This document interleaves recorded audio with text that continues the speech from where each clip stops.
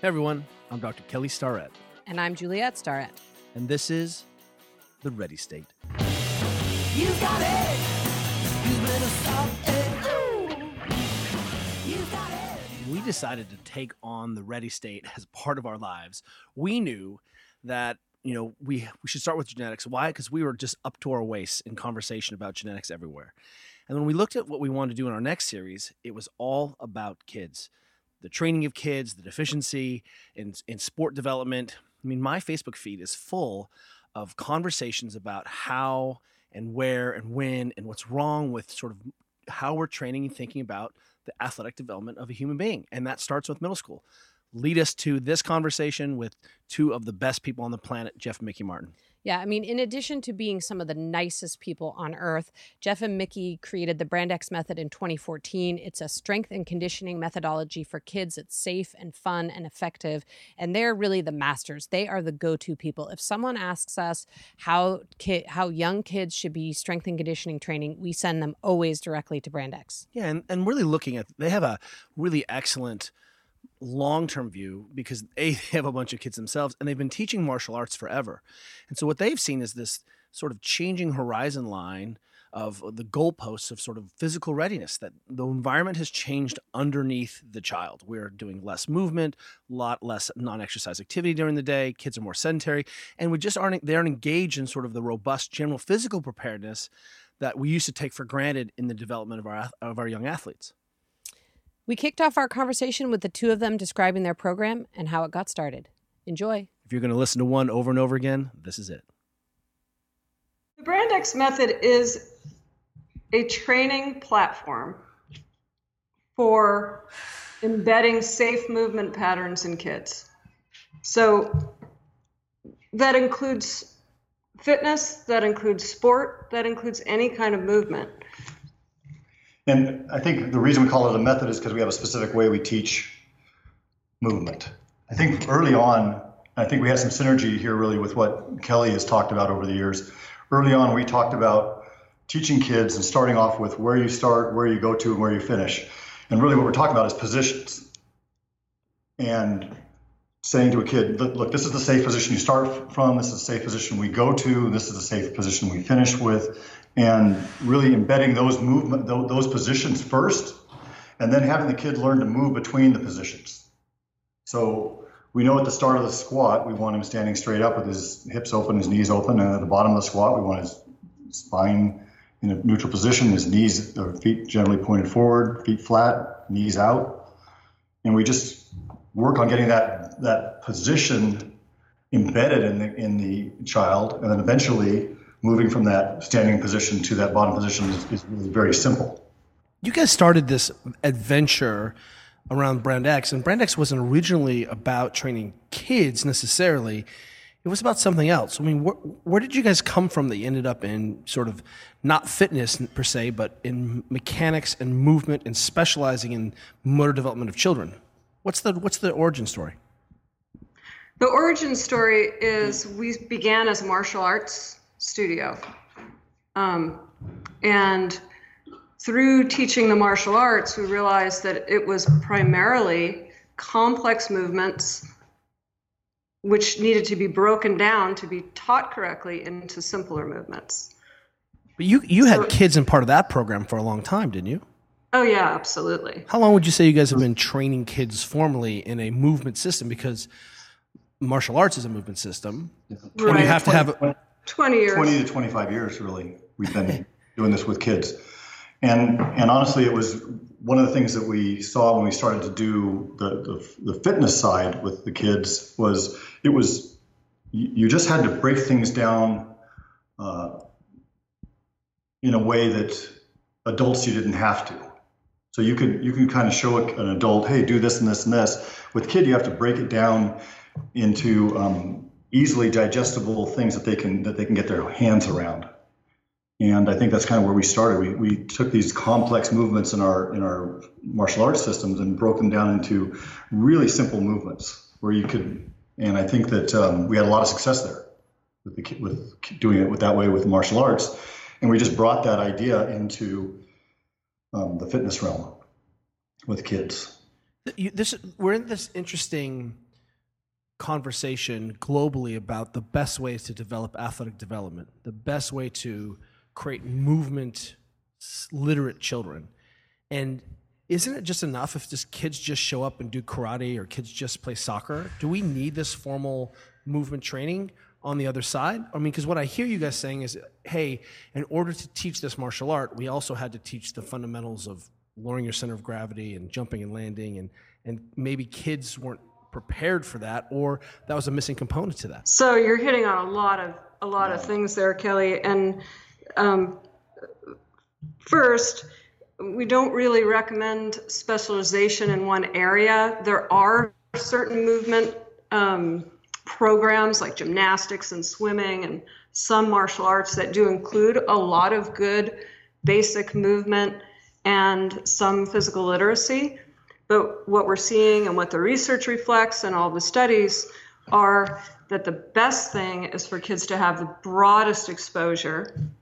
Obviously, when they go through those neurological stages where they're pruning, we want to make sure that we have embedded movement patterns prior to that pruning so that kids have that and can build on it for a lifetime. What do you mean by pruning? Can you explain that? And when does pruning happen and what is pruning?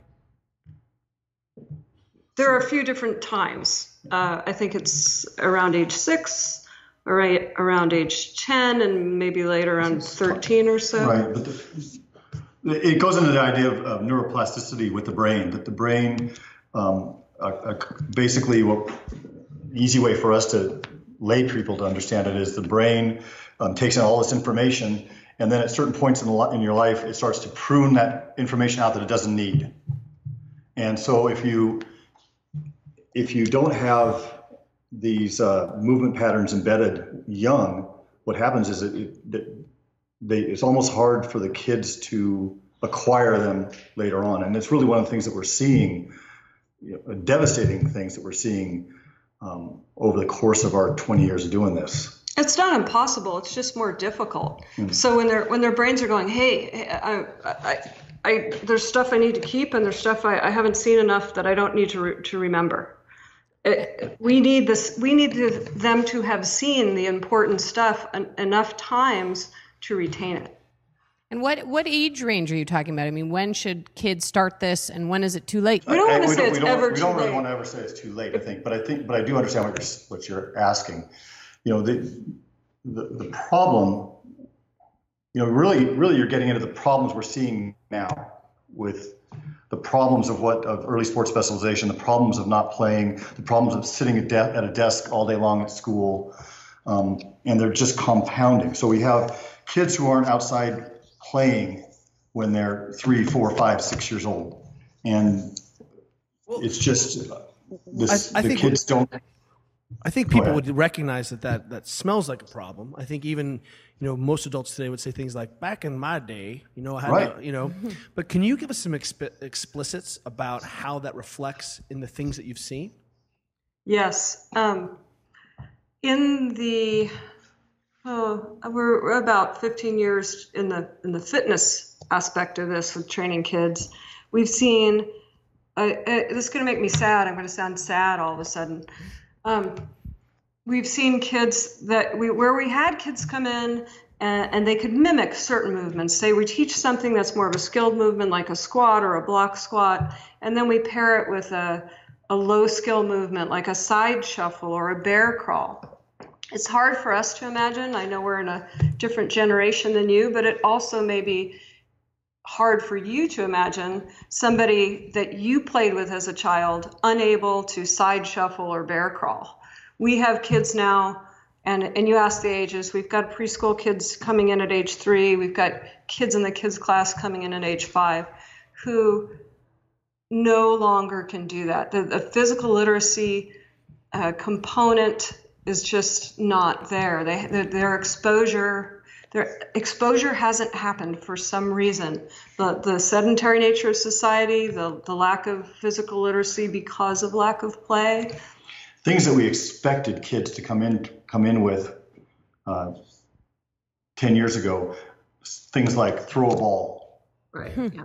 things. Well, and you guys know, the stand-up kids origin story, which is Kelly and I were working at Field Day and saw that the kids could not only get into the sack at the sack races, but then couldn't just jump forward. And that was such a piece of basic physical literacy that was missing in kids that just shocked us. Right. You get so that's what I was going to, you're going to get to, and it's incredible when you start to see it and you're like, your eyes just kind of open up and you're like, holy cow, this is a real problem. 10 years ago, kids you said, put your feet together and want you to hop forward. No problem.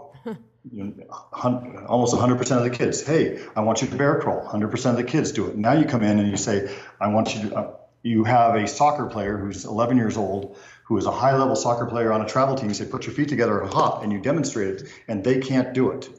Or they can't bear crawl, and you have to get down on the floor, and you have to say, take your left hand and your right foot and move them forward. Take your right hand and your left foot and move them forward. And you have to show them, and that's, there is a crisis coming, and it's amazing at least from our point of view. We just see it snowballing with the advent of more homework, more time on devices, less time playing, no PE, early sports specialization, all of it, and it's snowballing. So not only do we start to see this, but we're starting to see it. The problems we're starting to see it with massive amounts of kids. Well, let me ask you this. So you guys have been teaching kids over 25 years, and let me just say that you teach powerlifting, you teach Olympic lifting, you teach sports, you teach martial arts, and you also train adults. One of the questions that Juliet and I have around the table, and because this conversation can easily weigh into like, holy crap, we have so much work to do, and we're failing children. We're failing the physical literacy education of children. But let's flip this on a second and say, if you could create an ideal program today, what are the key components to making a physically literate kid? Like, be explicit. This is a very real thing for Juliet and I because of our daughters. The conversations we have around our table, we see a lot of sports. But we're wondering, like, what are the key components to making kids who not are going to be great at college sports or professional sports, but kids who are excited about moving, who have a body that supports them, that gets them interested in being and moving through the world, and frees them up to express the miracle that is a human body. What are those components? If you're listening as a parent, what would you tell someone to say, hey, I really think that this is a successful recipe? We think we have a pretty good answer to it. By using functional movements, by layering physical literacy, and by keeping play, which motivates kids so that they love it, and then can learn over time to apply it in the way they want to. So our goal with what we think is a pretty awesome program is to get kids to move well in basic movement patterns that will transfer to anything else they do. And that's what we mean by, we call them foundational movements, but you might think of them in a lot of communities as functional movements, but things that transfer. So basic movements that's going to transfer. At the addition of physical literacy, and I mean intentional addition of physical literacy, so activities where they're throwing, catching, rolling, and then translating to language, that's a big key component, as well as playfulness.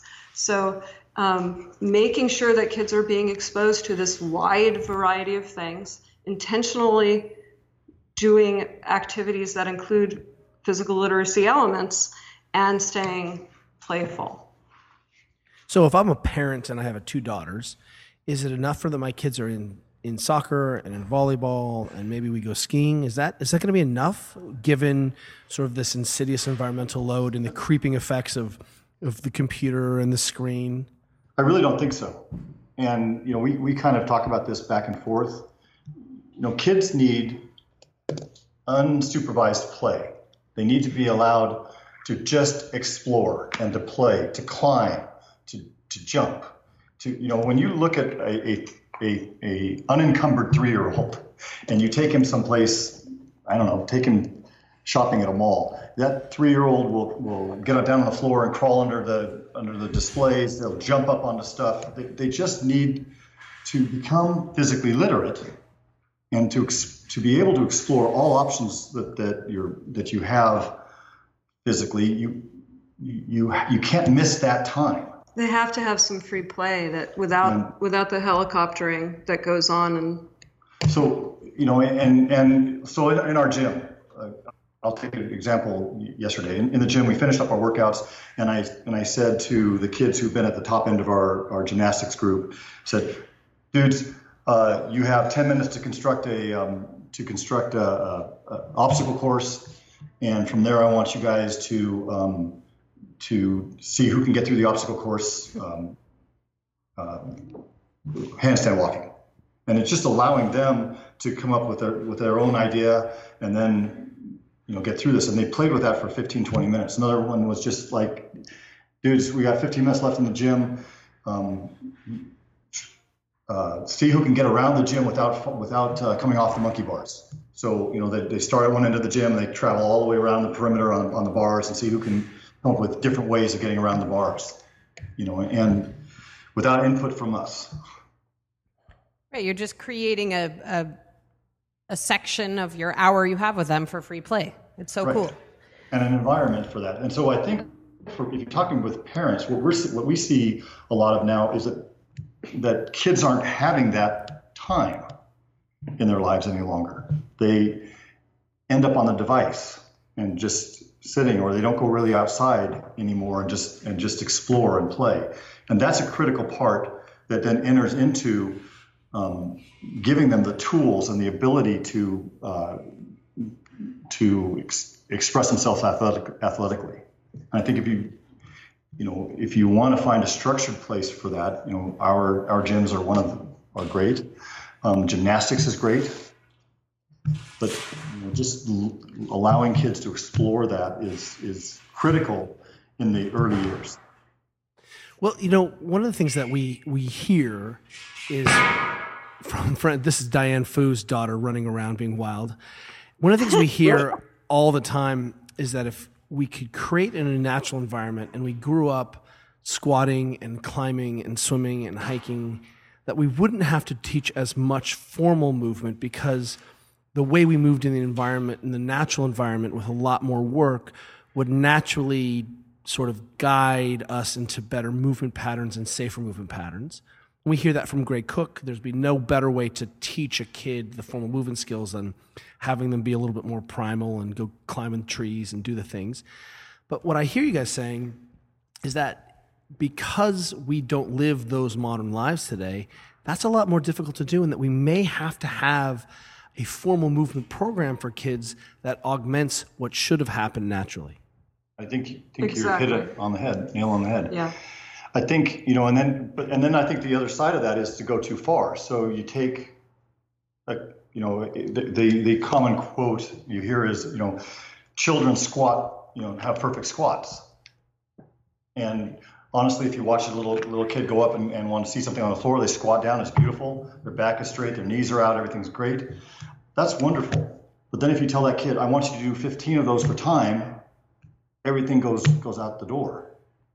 You can't take these complex movements that you want to ingrain a movement pattern in and tell them, I want you to come in and at 5, 6, 7 years old, do it for time and think that you're going to get anything but problems out of it.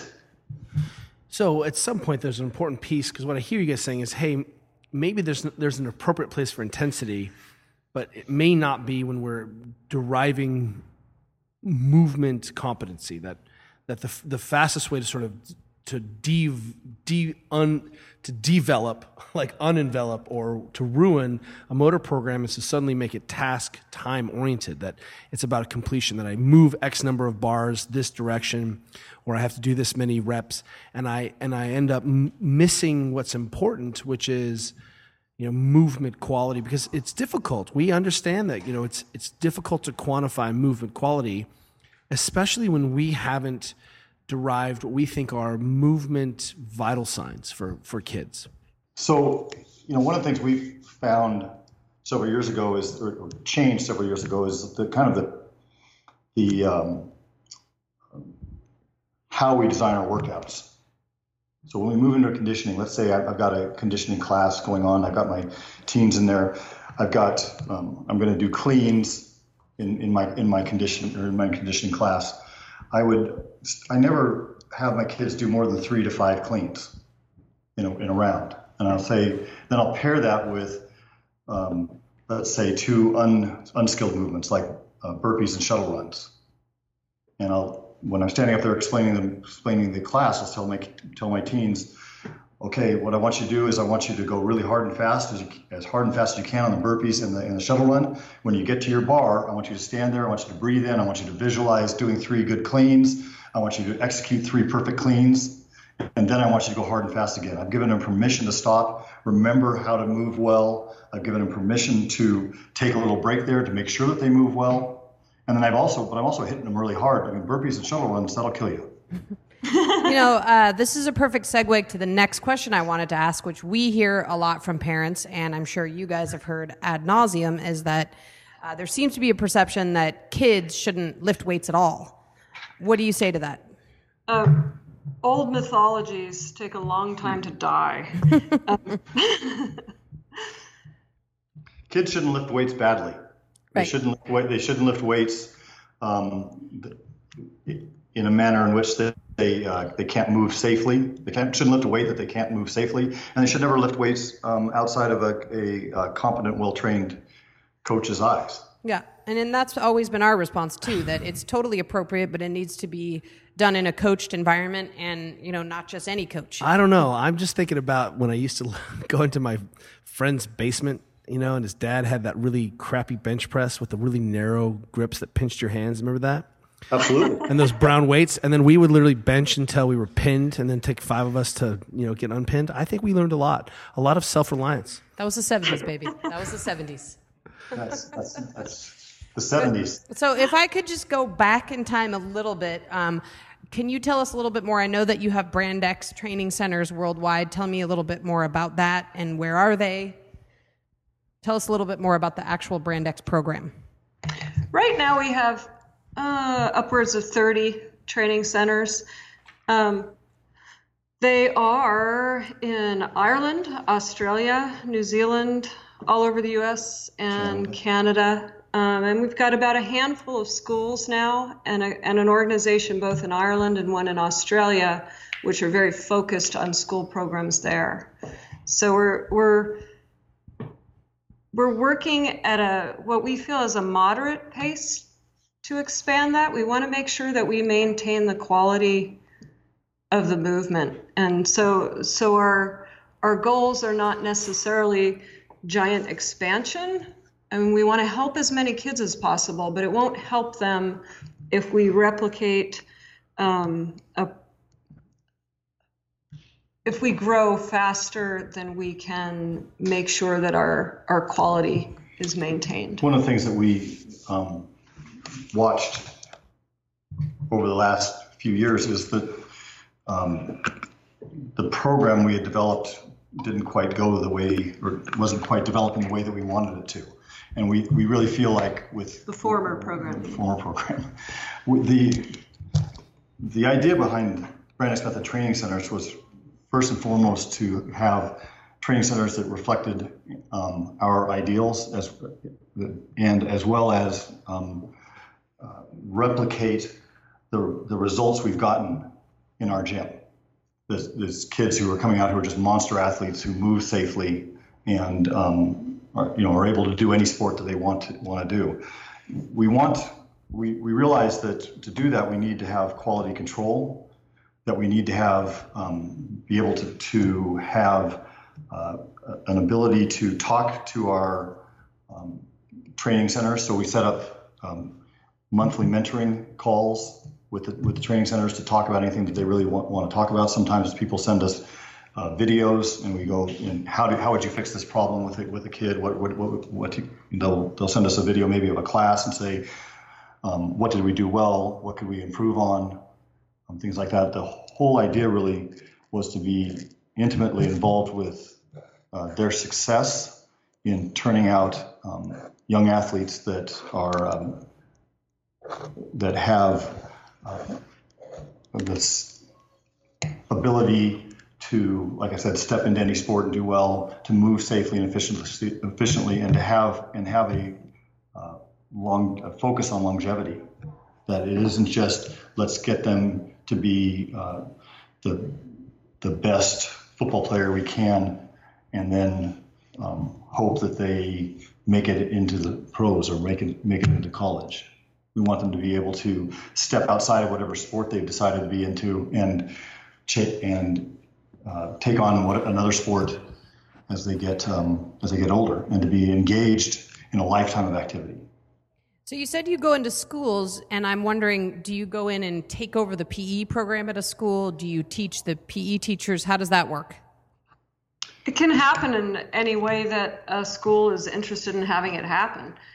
We are here locally working with a school in our town because we really felt like we've been out to, over the years, several school sites and seen and talked to people about what they're doing. But Jeff and I personally hadn't spent, week upon week working a kids program. And we need to do this so that we make sure that our recommendations are logistically workable, that we're seeing improvement in the kids, that the teachers are seeing improvement. We need to test it ourselves. So we've been out there doing that here locally. But we see there are all kinds of ways that it happens. People run after-school programs.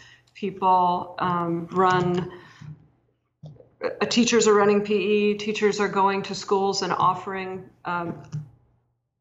programs in different ways. Like I said, we have a group in Ireland and a group in Australia. And so those are very different just because everything is different there as far as how they implement. But it really is, the program isn't structured in such a way that it has to be one way or another. And we're just creating movement templates that people can use and apply in whatever way is workable for them.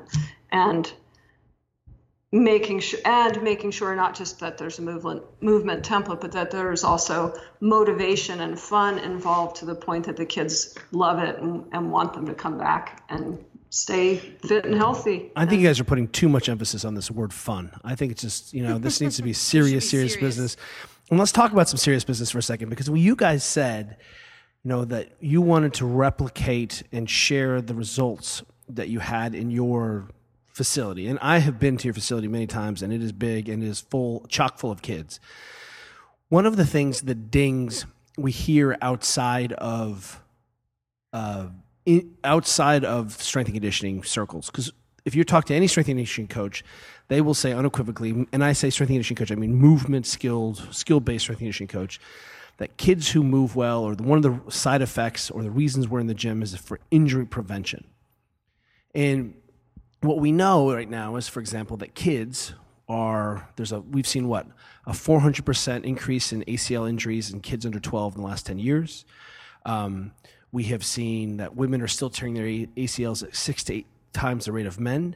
And ultimately, it seems like for me, the success of your program has to be expressed not within the program, where it's highly controlled, but when those kids go out into the world and get to be kind of caught up in the regular expressions of sport.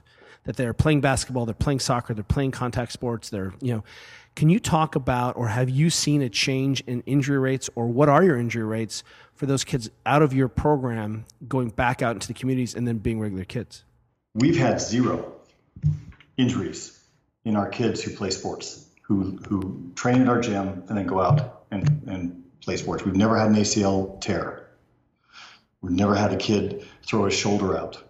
We've had kids, recently, one of our young men, he's just my favorite story. He, as a freshman, made the varsity football squad here in town at the high school and played all 4 years without an injury. And he was a small linebacker. He weighed about 185, 190 pounds and played all 4 years without a single injury. And I just think that's stunning compared to the last year he was playing. I think there was 3 or 4 kids who went down with ACL injuries. Do you think this ACL injury is a symptom of weakness? Is that just the problem, that our kids are weak these days? I think that, yes, kids are weak. So let's kind of put that aside. It's not weak. It's not the strength. It's not the whole picture. It's the pattern of their movement. And when you start to see, we just took on about 6 weeks ago, took on a soccer team. And I had the little girls in the soccer team, they're 11, 12-year-olds. And I just had them doing like 3 hops forward. And 90% of the girls, every time they started to jump, the first thing that happened is their knees caved in, then they jumped, and then when they landed, their knees caved in again. Well, that's a movement pattern that's has the potential for causing the injury. And so for the last 6 weeks, what we've been doing is working on the movement pattern, and now those kids are jumping and landing with their knees out. I think they're safer that way, and I think it has less to do with the strength, although I love lifting weights and I love teaching kids to be stronger. I think it has more to do with the pattern of their movement. And then you kind of go, the next step up is where do you want them to get strong first? And I would say learning to stabilize their spine in a neutral position. And so learning to I think that is the next thing you need to talk about, really. So I have to go back to sports specialization because we've been experiencing the power of it in our own household. As you guys know, Georgia is really into playing volleyball. And in order for her to keep up with the Joneses, so to speak, it would appear that she basically needs to be playing volleyball year-round, and that she's going to get dropped and left behind by kids who are playing year-round. And our answer to it, of course, has been to make sure that she's squatting and deadlifting and has a movement practice on the outside of it, but she's still playing too much volleyball. And it's interesting because we hear even the coaches and the people who are running her program saying that they know that sports specialization is a problem, but they can't seem to stop themselves from booking clinics and sessions and camps and everything year round. What would you say to parents who are in our same boat, which is not only they want, but their kid is motivated to be, involved in a certain sport? What should parents do to sort of keep up with the Joneses and have them continue to play their sport? Do they get their kids into the strength and conditioning program or gymnastics or some other formal movement training? What's your recommendation? We're both going to have a recommendation on this. I would say 3/4 of the year, let them do that one thing and have them do something completely different for another quarter of the year, as well as what you're talking about, those basic movement patterning and strengthening exercises. I hear the coaches buy in, but then I hear them walk off and schedule, like you're talking about, 3 hours a day of practice, and then 2 tournaments on the weekends, and then some clinics, and then summer camp, and then, we can't call it practice because you can't do that much practice. So we're doing a get together where all they do is, that sport. So have you been in our program, Mikki, or something? No, I just heard about a lot of them. And it is the same thing. Yeah, we need a cultural shift. We need a cultural shift where it isn't keeping up with the Joneses, where it's doing what's best for my kiddo and still keeping them happy, letting them do the thing we taught them to want to do, right? So when I say we need a cultural shift, we've gone down this pathway quite a ways, where you're talking about the coach, and the coach can't help themselves. Well, the coach's job depends on them winning, and they cannot believe that if they don't practice every single day, that they're not going to, that they'll be better off. So they've got that, and they're crazy concerned about that. Parents are concerned about wanting their kids to play, and then wanting their kids to have the opportunity to get a scholarship by playing in high school. And so they've got that motivation. Kids want to play, and they feel like their life is going to end if they don't get to play volleyball or soccer or whatever.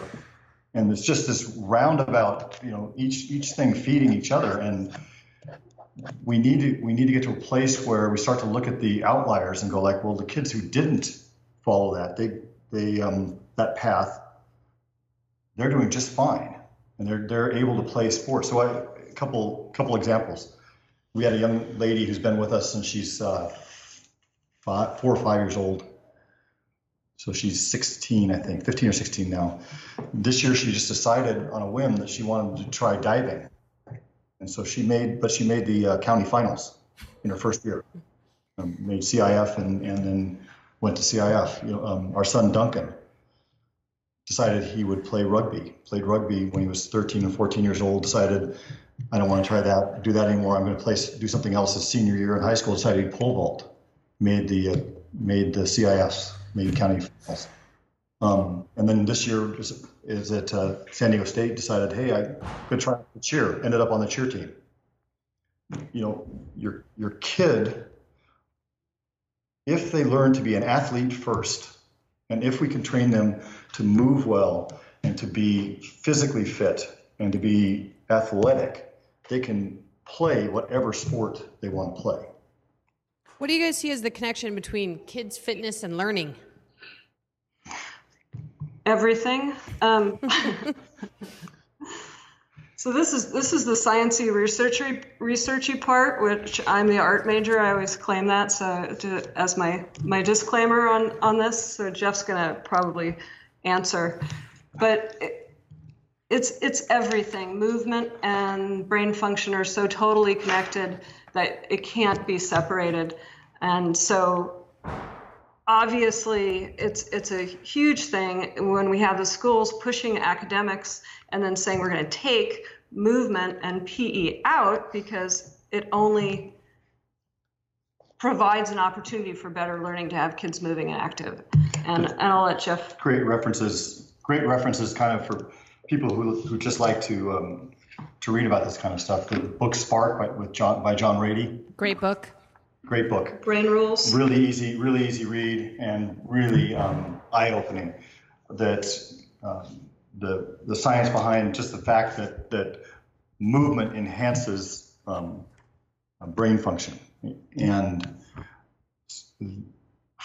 I think one of the things that is most troubling here living in California and watching what's happening with PE is, at least from our perspective, there's two things that enhance learning that have been shown to help kids do better in school. One is music and one is being physically fit. And we watch both those programs being cut right and left out of elementary schools and middle schools.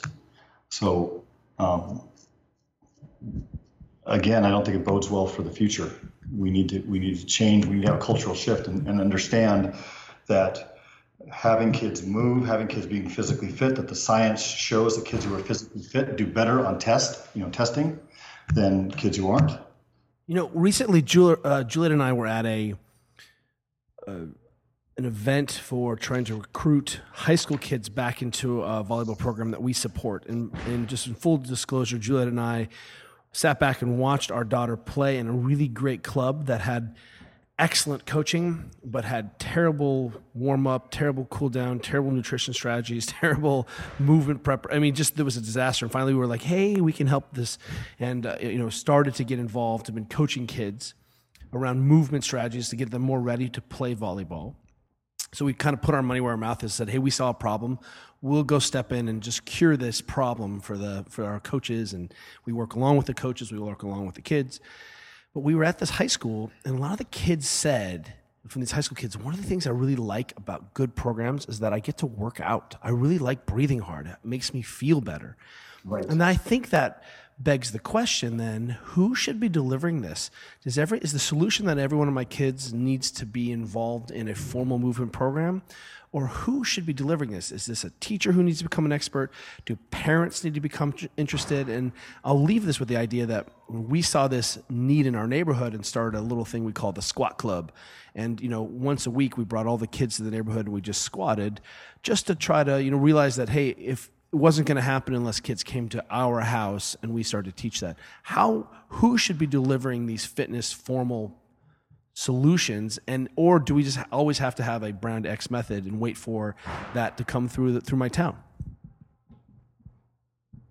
I think people who are motivated to work with kids and have some education in working with kids should be doing it, whoever they may be, parents, coaches. I think this is a kind of a big topic and one close to my heart. One thing I would love to see at Brand X Method training centers as they pop up around the country, doing what Mikki and I are doing, which is volunteering to go out and help at the elementary school, middle school level. So we have us volunteering at the elementary school. We have another one of our trainers who for the last 3 to 4 years has been working at the middle school and after school program doing this. I think this is critical. Those of us that are invested in working with kids need to be out in the community doing that. On the other hand, on their side, I think that we need to provide, or we can provide, low skill options that people can implement, fairly easily. Things that don't require knowing how to teach a squat. And that, Fran, your story resonates because today we were at the elementary school. It's hot here today. It's about 80, 85 to 90 degrees. We finished with a group of third graders. We finished up about 10 minutes early, and we said, okay, it's hot. You guys can go back to your classrooms. We're done. And the overwhelmingly, no, we want to keep going. We ended up doing a 10-minute shuttle runs with the kids, and they were loving it. I mean, that's I think it's stunning that the little kids are out there. What they want to do is move. And I think it's necessary. I think the studies going back to the education studies are out there that show that they just do better when they move. Telling the kid to sit down all day long in school is counterproductive. We created the online courses specifically to be affordable and accessible to everybody. And that the intent there was to help more kids. So we believe really anybody who has the motivation and some training in doing this should be out there helping, because it really is a gigantic problem, and it can't be just a few people who are out there trying to fix it. Yeah, and it seems to me that the role of PE is interesting here, because we were talking earlier on about physical literacy and then the loss of PE. And what we've seen is when there is PE, it's no longer actual PE, which is physical education or learning physical literacy. It's just playing some sports or playing games, which of course should be part of it, but it seems like it should be a twofold thing.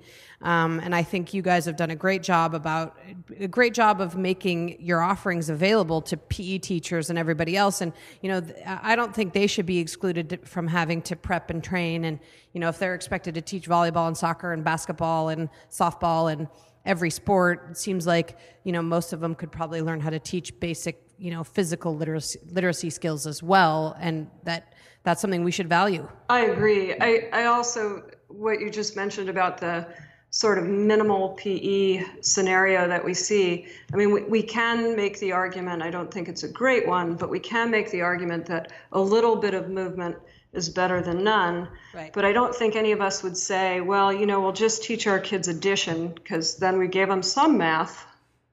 We can optimize, and there's so much we can give them.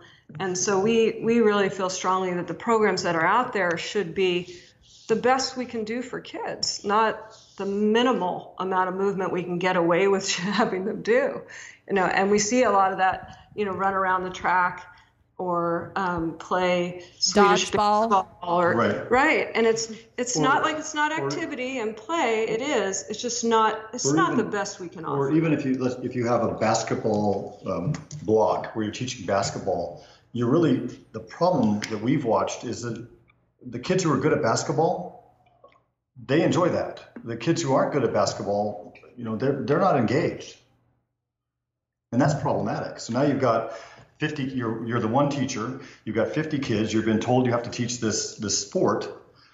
You've got 10 of your kids who want to play, and you've got 40 kids who really don't want to be there, and that's problematic. That's hard. Yep. And the other side of it is, at some point, we need to value the PE teacher.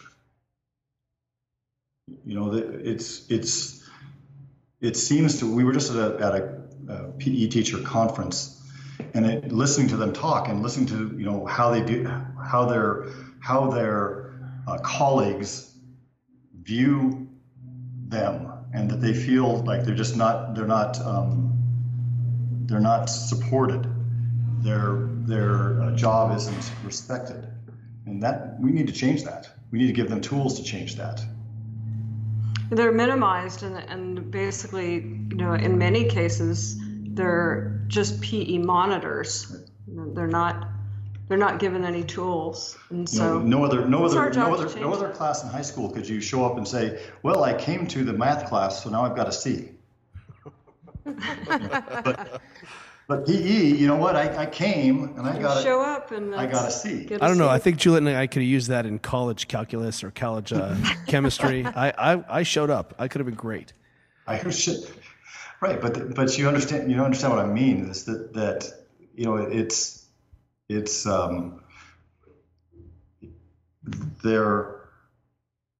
they feel defeated before they even get started in the school day. Let me ask you this.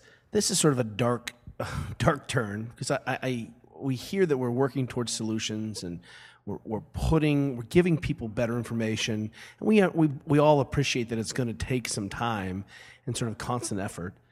But one of the things that I think we've all seen is what we call in our house the fetishizing of professional sports. That we see that, we value this professional experience. It's important to us as a community.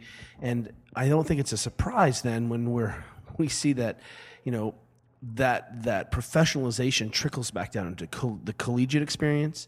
It certainly has trickled down into the high school experience all over the place. Our friend Chris Bell writes about in Trophy Kids that, it's $1 billion sports kids industry. This is a big business, And at some point, we have also seen that, hey, parents and communities are recognizing that it's great that kids can Olympic lift and power lift and do gymnastics, but have we seen fitnessing and fitness competitions become corrupted because of the same reason that we've sort of become hyper-specialized? Is that a problem for kids? Should we be putting kids in fitness competitions?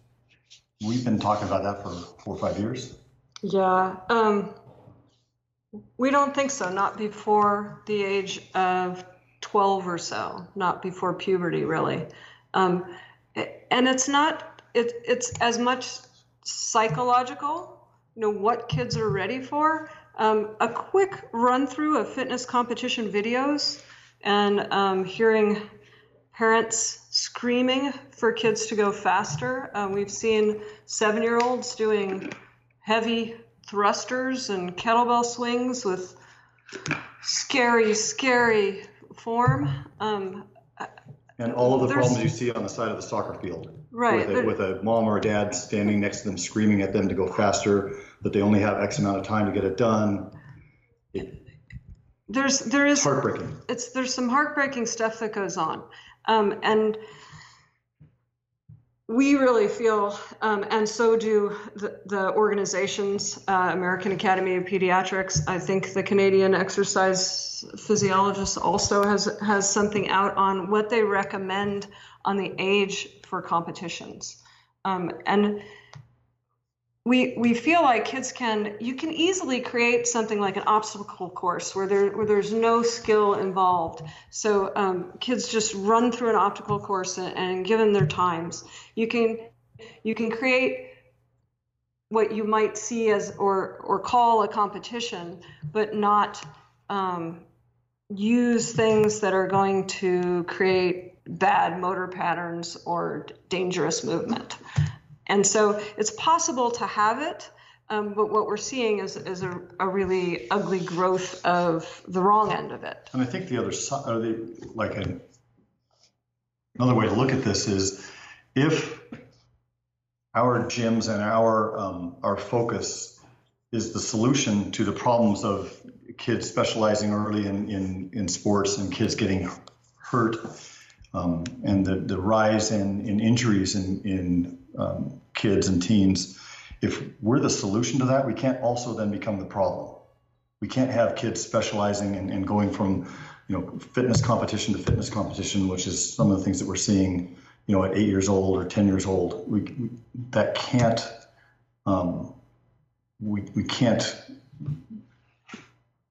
be we can no longer then say that we're a training system, that we're training them to move well, and we just become another sport. And Seems like they have plenty of opportunity to compete, don't they? They do. Well, and competition is a vital piece of I think of the human experience that Absolutely. and we tell our girls, hey, look, it's not optional, and this weekend we're going to do the Spartan race, and our kids did this rad Spartan race a few weeks ago, and Georgia came back and she was like, that's awesome. We need to run more because I understand why running makes it so I don't suck when I run up that hill and go over that obstacle. And she, it's a game. It's fun. I think Caroline was shocked that she had to actually run like 3 miles. No, it was 1 mile. The whole thing was 1 mile. I don't know. It felt longer than that. But Caroline was definitely like bitter. She's running past this, holding her cramp, being like, what did you guys get me into? But isn't that design? I mean, that's to me, that's presented as fun. Oh, it was. They totally. They did a great job. It was totally age appropriate. The obstacles were relatively easy. It pushed them just enough that they felt like they'd worked, but it was. And totally it's all fun. self-regulating. Yeah. I mean, you end up walking up the steep hill. It's at squat. It's at altitude. And both our girls were like, we're doing it next year. In fact, George is like, I'm doing the sprint next year. And I was like, I don't know if I'm doing the sprint again next year. So you go right ahead, girl. Right. So it's totally, you want kids to, it's totally appropriate to have kids do competitions. This is, and like you said, it's an important part of their growth and their experience. But how do you define, or how do you set those competitions up? That's the key. That's the key. That is the key. There's the rub. But here's a piece, because in that professionalization of sport model, which we have, like I said, when I work in the NFL, you talk to the coaches there and they say, the real problem is that our kids, we've got to get these kids ready to play. They're professional athletes, but we inherit so much dysfunction from college that we're always just putting out fires and trying to stay ahead of a sinking ship. And then you go to college and they're like, the problem is we have these kids from high school, who are all broken. And let me give you an example. There was a Division I school. This was Michigan. We were there, and the head coach now plays in the NFL. He said, hey, look, 20 out of my 22 All-Americans that we in our recruiting class couldn't perform an air squat without knee pain from high school. And these kids were expected to play in college. And, then you pass the buck down to the high school teacher, and the high school volunteer coach, the club coach is getting paid because they win. So is there a way where we can also integrate some of these injury prevention movement skills at the sport level? And a good example is FIFA has recognized that there's a huge opportunity for injury prevention with girls. And based on really well-validated programs about injury prevention and ACL reduction in injuries, we can put that as part of the warm-up. We can make it skill. We can teach some of these skills.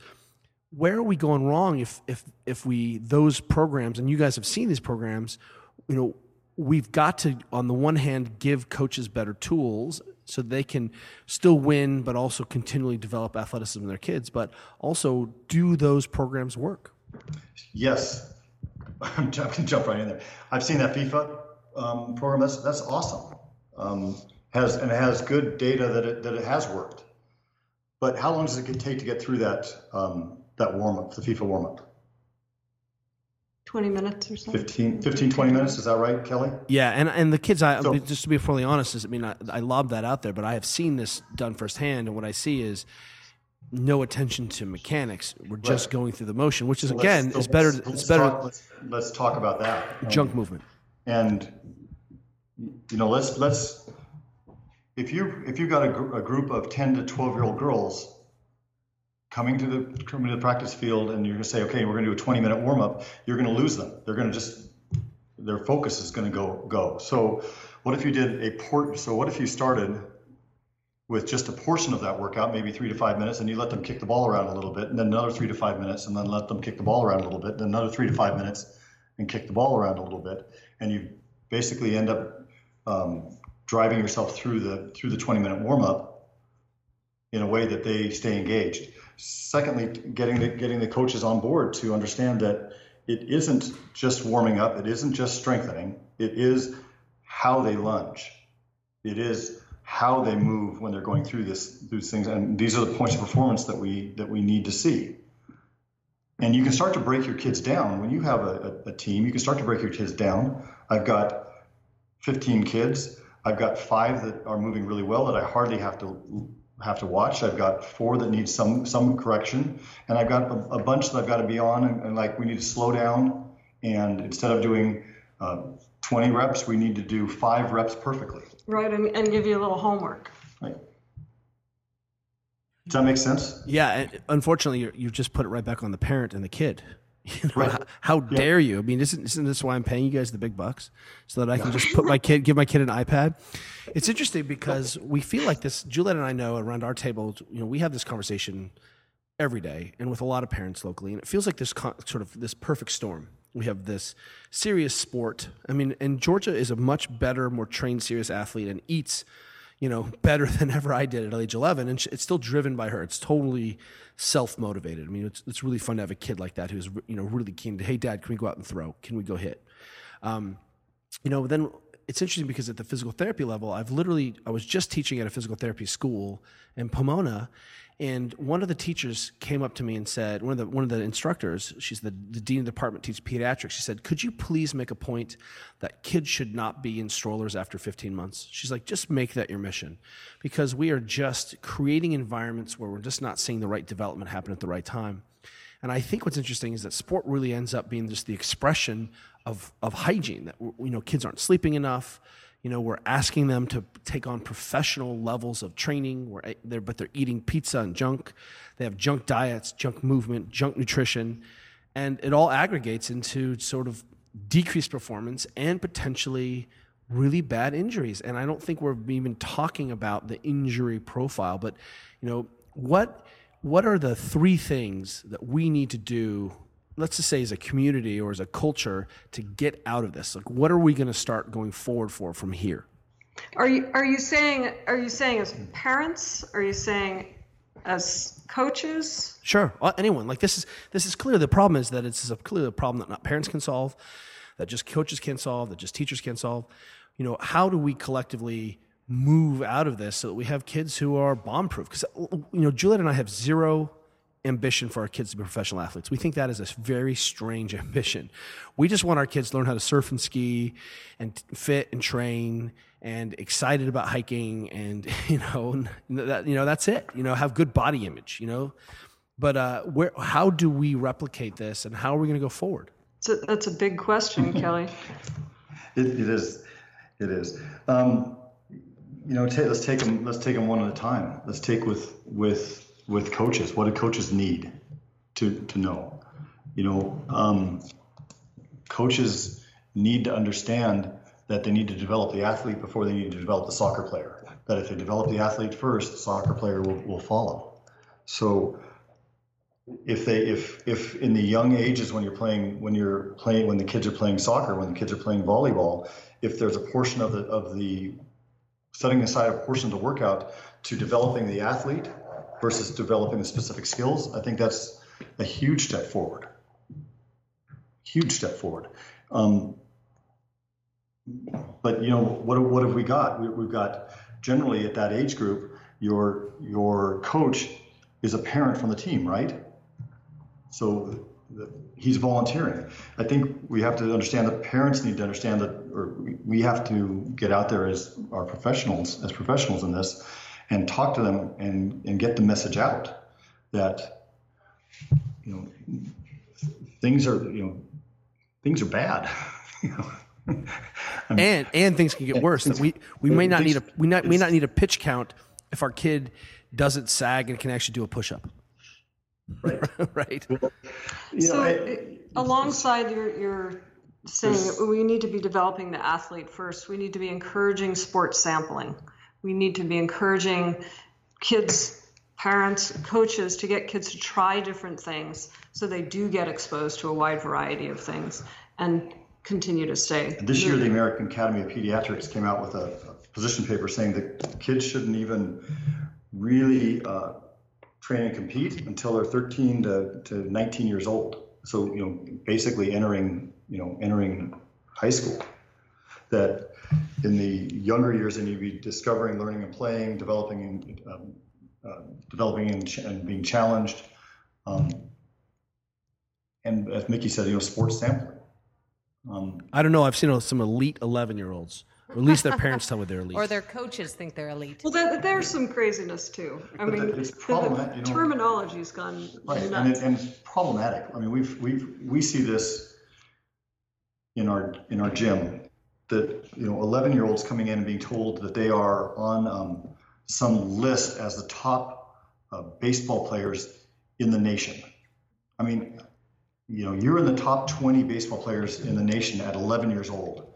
Where do you go from there? You don't want to peak at 11. That's for sure.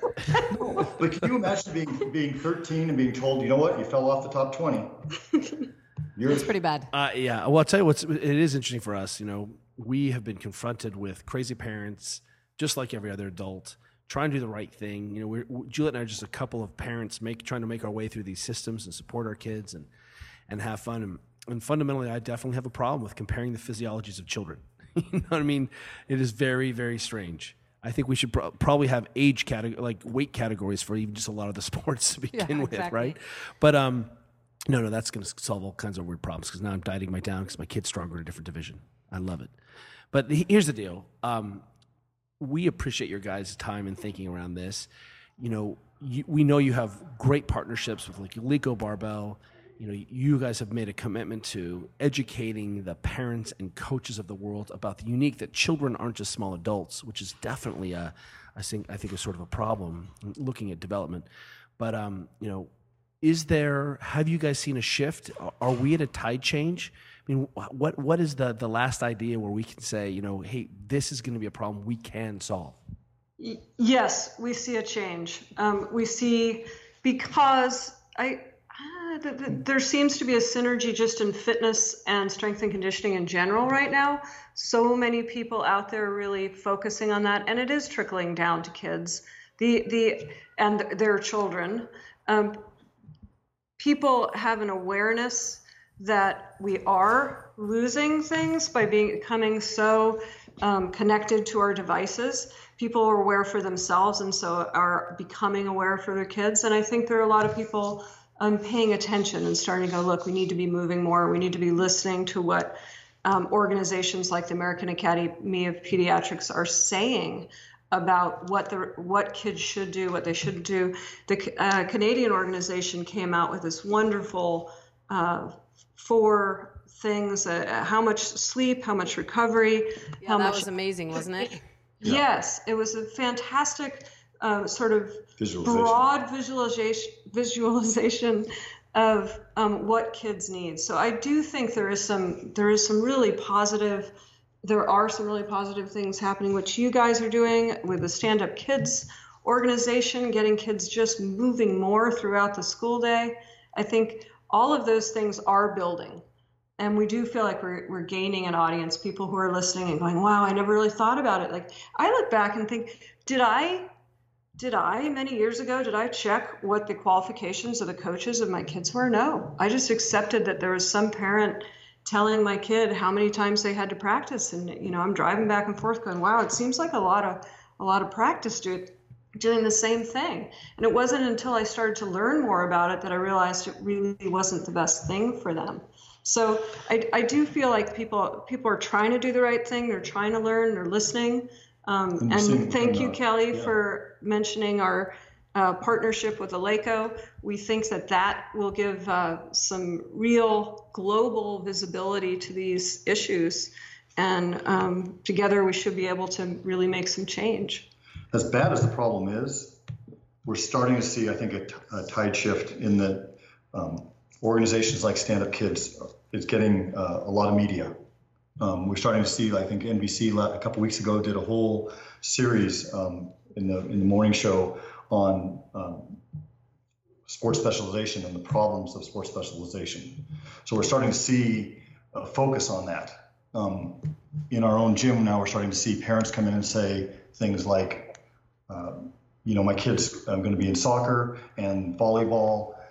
I still want them to come in and lift with you guys. When can we do that? And we can have a discussion now about that we didn't have 5 years ago. We're seeing sports teams approach us saying, our kids are just weak. They're not, and that's what they see. They're weak, or they're not in shape. Or they're hearing about the injury rates and they're kind of scared because they realize they don't really know how to address that. And so we're starting to see this shift toward an acceptance or a desire to have the kids in the gym, like doing what we're doing, simply to be able to support the sport. And I'll accept that. That's a great start. Well, hey, Yeah. I want to thank you guys both so much for your amazing work with kids and innovation in the sort of training and teaching kids movement literacy and skills. And we will, of course, post that amazing Canadian infographic in our show notes. Where can people find you guys? thebrandxmethod.com. And we have a pretty active Instagram. I'd guide people to check out our Instagram. We have a lot on there, little clips. Amazing videos of kids moving well. Well, thank you guys again so much. Thank you. guys. Thanks, guys. Thank you.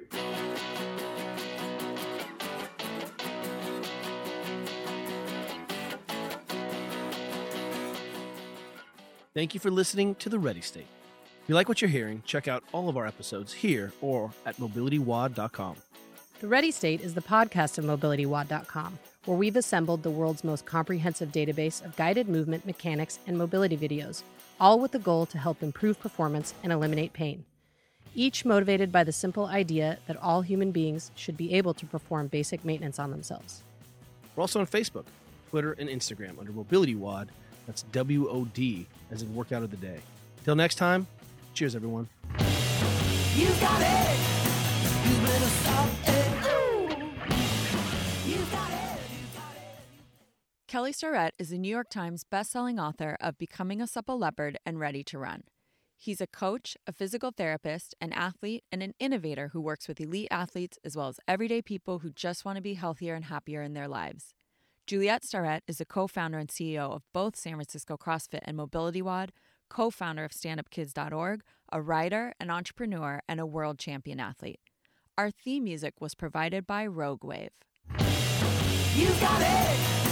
You better stop it.